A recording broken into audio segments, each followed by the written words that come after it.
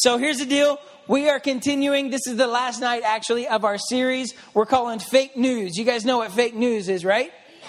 News that's not real. And so here's what we're going to do tonight. I'm just going to take a moment tonight, and I'm going to flip it back a little bit and talk about being real. Talk about being real. How many of you guys like money? Let's be real. Who likes money? Yeah, I think we all do. Well, I heard this story a while back, and I want you to listen. I heard this story a while back about these people who are hired government officials. Here's their job. Here's what they do. They go around and they look at money all day long. Dollar bills, $20 bills, $50 bills, all that stuff. They look at money all day long and they find out if it's counterfeit or if it's real. Who would like that job? How many of you guys actually like the smell of money? Yeah. Kind of smells weird. Well, here's the deal. Listen. Here's the deal. When they train these people to spot fake money, they look at the kind of ink, the way it's dyed, the size. They look at the shape of the bills. They train these people. Listen, they train these people to know exactly what these bills look like. So these people spend all of their time studying these bills, studying 20s, 50s, 100s, 510s. And they study these bills and they look at the bill, they examine it, they write down some notes, they learn the bill front and back. And what that does, it allows them to spot the fake. They know it almost immediately. And here's the phrase that they use. And I want you to write this down. They use this phrase when they're evaluating money. And it goes like this: touch, tilt, look at, look through. Say it with me. Touch, tilt, look at, look through. Say it again. Touch, tilt, look at, look through. Now I've got this $20 bill in my pocket. I've got this 20. Does anybody know who's on the front of the $20 bill? Jackson. Andrew, first of all. He's a very handsome fellow. And I've got this $20 bill. And here's the deal. They teach them how to examine this bill. They look it all over. They know. I don't know if you guys can see on the back, like around the White House, there's really little small 20s printed all over on the back of that. Anybody want a closer look? No, too bad.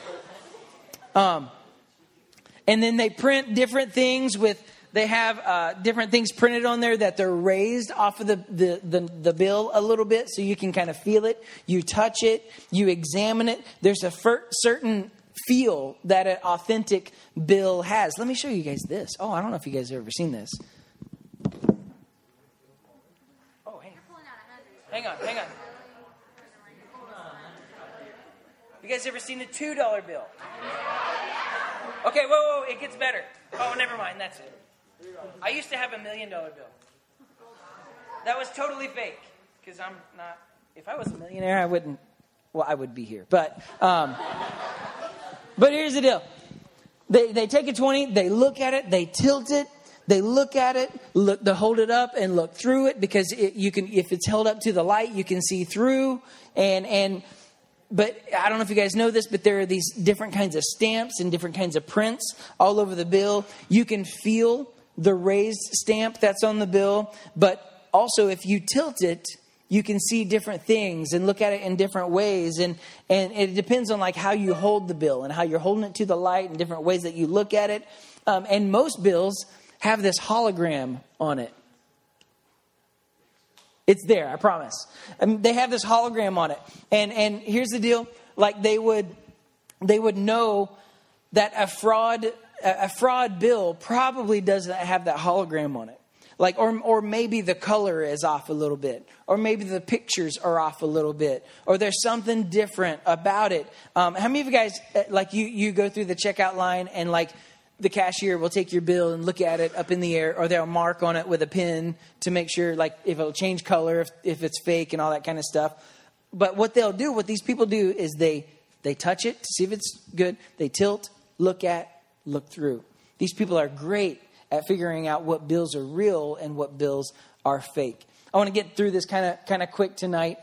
because we don't have a lot of time. But I just want to challenge us to look at our lives and evaluate our lives and just to think, what does a real Christian look like? What does a real Christian look like?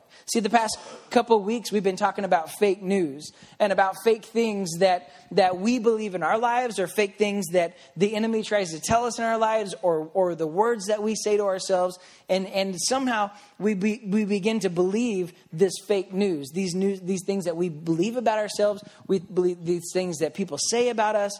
And even though it may not be true, a lot of times we'll start to believe this fake news. And so I want to challenge you guys, and I want to encourage you to live a life that's all out for Jesus. Like, if I'm the real deal tonight, what does a real Christian look like?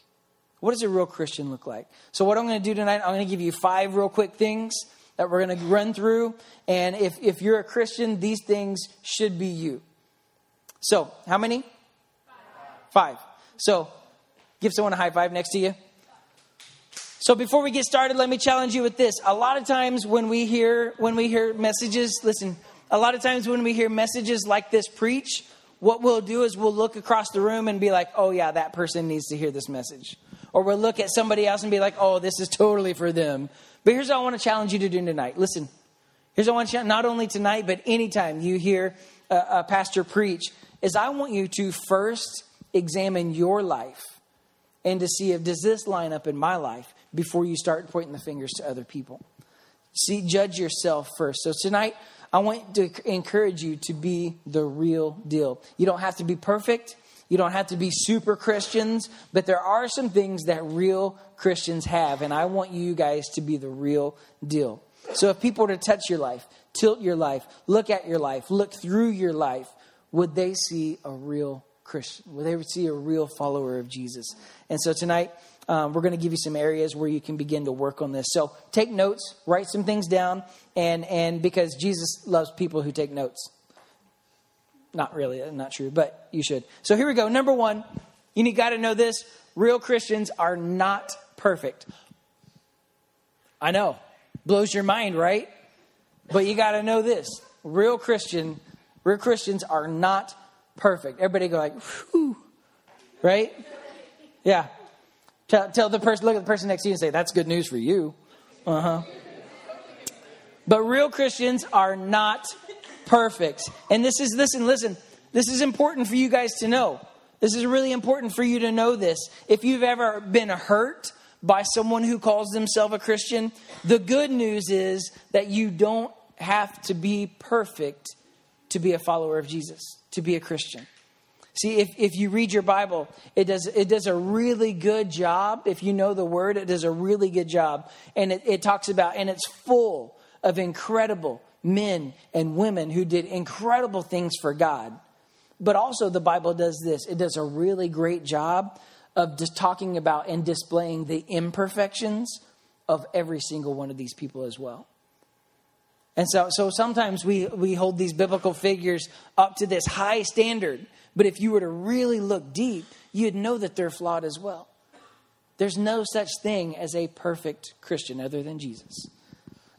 So any biblical hero that you've been named after, like maybe your middle name is a biblical name. Like anyone in here, you have a biblical name?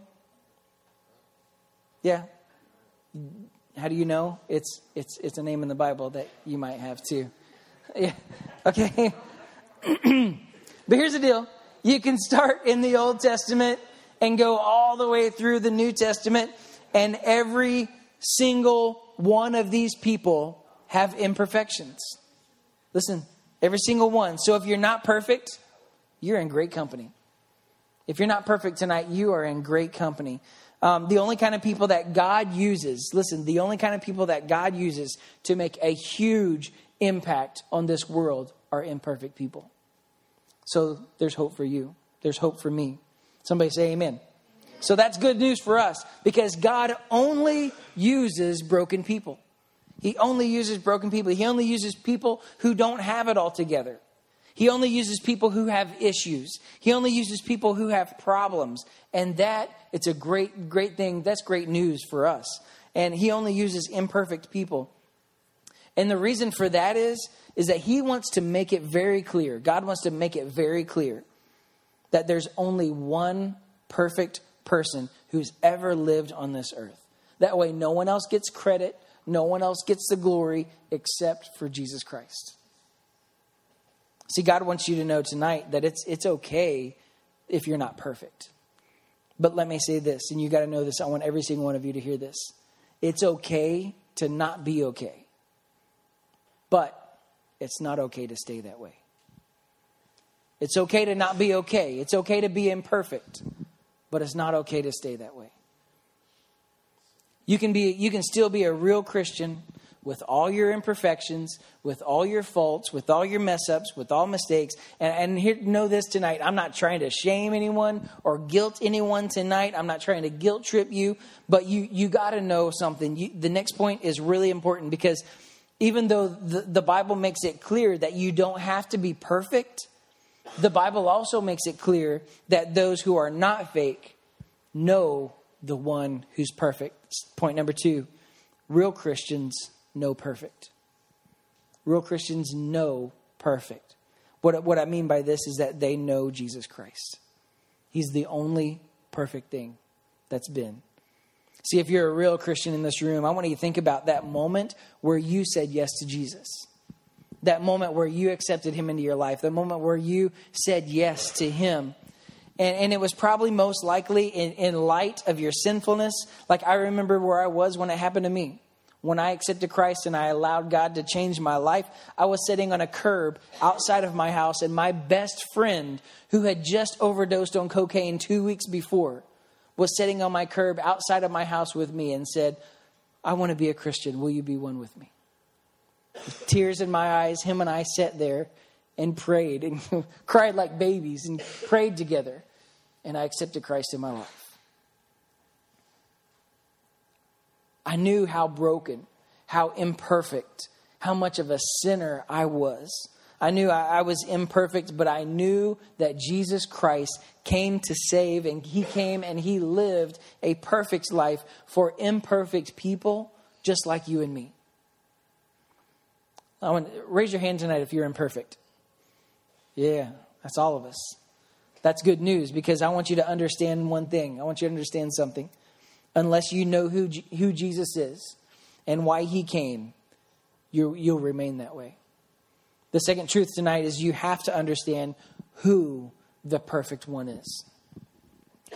Let me just kind of pause for a moment, because I need to point this out. If you're a real Christian, you know who the perfect one is. That means that when you do something good as a Christian, who does the glory go to? Jesus. It goes to God, Jesus. You'll see people at these award shows and these people at these different kinds of things on TVs. On TVs. You might watch multiple TVs, but I watch one. But TV, like wherever you watch, and they'll be up and they'll accept this award, and they'll stand. One of the first things they'll say, "I'd like to thank God for this," and all this stuff. Now, here's the deal. The world may think that's fake, because here's the deal. You're thanking God, but you're singing about drugs.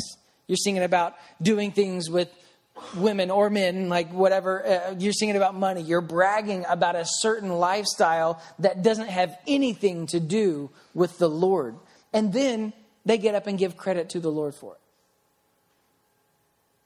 Maybe an athlete scores a touchdown, or drains a three, or hits a home run, and they'll point to heaven giving thanks to the Lord. But here's my point. Here's what I want you to know tonight. And there's nothing wrong with that. But Christians know that when they do something good, they're doing it for the glory of the Lord. Christians also know this. I want you to know this is very important tonight. Christians also know that when they make a mistake, that in that moment, you've got to give glory to the Lord.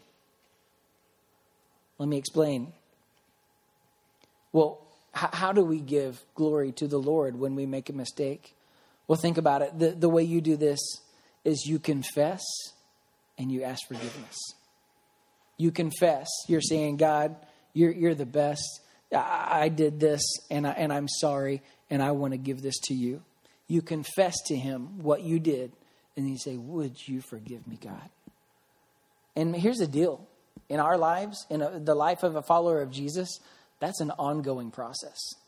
That's always going on. That's never stops. That's the way we continue to give God glory. We don't act like we didn't make the mistake. We don't ignore the mistake.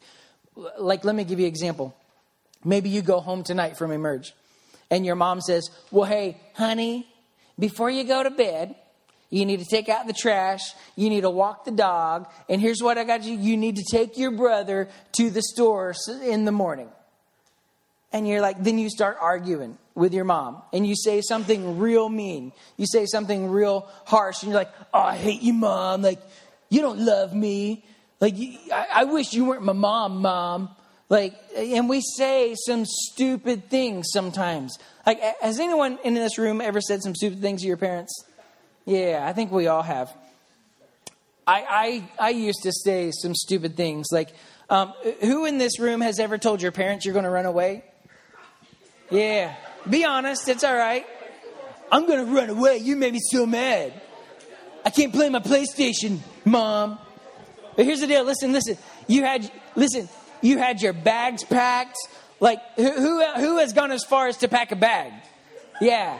You had your bag. Like, we say and do some stupid stuff. Here's the deal. Listen.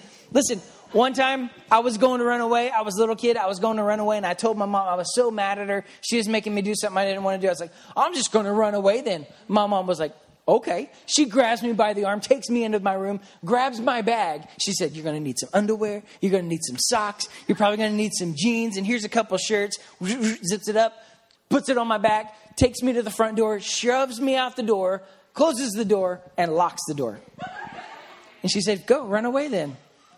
And I was like, and I was like, well, I'll show her. And here's the deal. Like, when I grew up, we lived like out in the country, like 10 miles, like out in the country, no one near us. And I was like, well, I'll show her. And so I take off down the road and I'm like, and I kept waiting for her to come out the door and like, come back. That didn't happen. My mom never stepped out the door. And I was like walking away, kept looking back. And it's like, is she going to come and get me? She's going to let me go. I probably got about 50 yards down the driveway. And I was like, and like, I ran back to the house crying, ringing the doorbell, knocking like, Mom, I'm so sorry. Please forgive me. I'll never do that again. And here's the deal. The way we give glory to God when we sin, even though we're Christians, the way we give glory to God is to confess when you make a mistake. So you ask forgiveness from God. If you've hurt someone else, you ask forgiveness from them. So you don't just point to Jesus when you score a touchdown. You also point to Jesus when you completely fail, but you ask him for forgiveness. The third thing I want you to know is this. Real Christians know Jesus personally. So if you were to go back in your Bible and you were to read Matthew, Mark, Luke, and John, like you will see there that at times there were these huge crowds that were around Jesus all the time. One of the things I recognize is that many of these people, they saw Jesus. They were close to Jesus. Some of these people even touched Jesus. But many people didn't know him personally. He was not their personal savior. He was just a cool guy to show up and watch. He did some miracles. That's cool. He did some awesome things. That's cool. But they didn't know him personally. The Bible says at one time there's a story of a guy, the Bible called him the rich young ruler. And he came up and he was like, Jesus, I want to go to heaven. What do I got to do to make it to heaven? And Jesus, he basically said, here's what you got to do. Go sell all your things. Give your money to the poor and then follow me. And the Bible says that this young man, he walked away sad because he liked his stuff more than Jesus. He liked his money, his riches. See, what I want to challenge you with this, I know there are a lot of people who know a lot about Jesus. And some of you guys, even in this room, you're in proximity to him. You're close to him. Maybe you come to church. Maybe you're even here at Emerge tonight, but you don't know him personally. You need to know him. Maybe you know about him, but you don't know him. I want to ask you tonight, do you know Jesus? Do you know Jesus? By knowing him, I'm talking about like talking to him in prayer. I'm talking about worshiping, like during the singing. I'm talking about knowing his word, the Bible. I'm talking about following his teachings. Do you know Jesus? The fourth thing is this: real Christians know Jesus privately. What I mean by that is they have a relationship with Jesus even when no one else is looking. They don't just put on a good front when everyone else is looking, and like at the singing worship time, like they got their hands raised, they're singing along, they're making the worship face.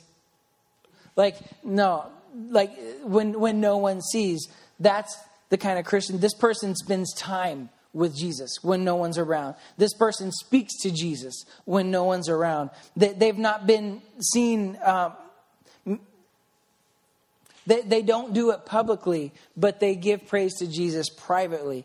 And I'm talking about your dating life. I'm talking about your friendship life. I'm talking about the things you do behind closed doors when no one's watching. When you're alone with that person, just the two of you alone, just you and those DMs, like you and those Snapchats. Do you know Jesus privately? Do you live for him everywhere? The fifth thing is this, and this is the very last thing. Real Christians know Jesus publicly. See, I got to be real honest with you. When I want to ask you this, and I want to ask myself this too. Ask ourselves this at times.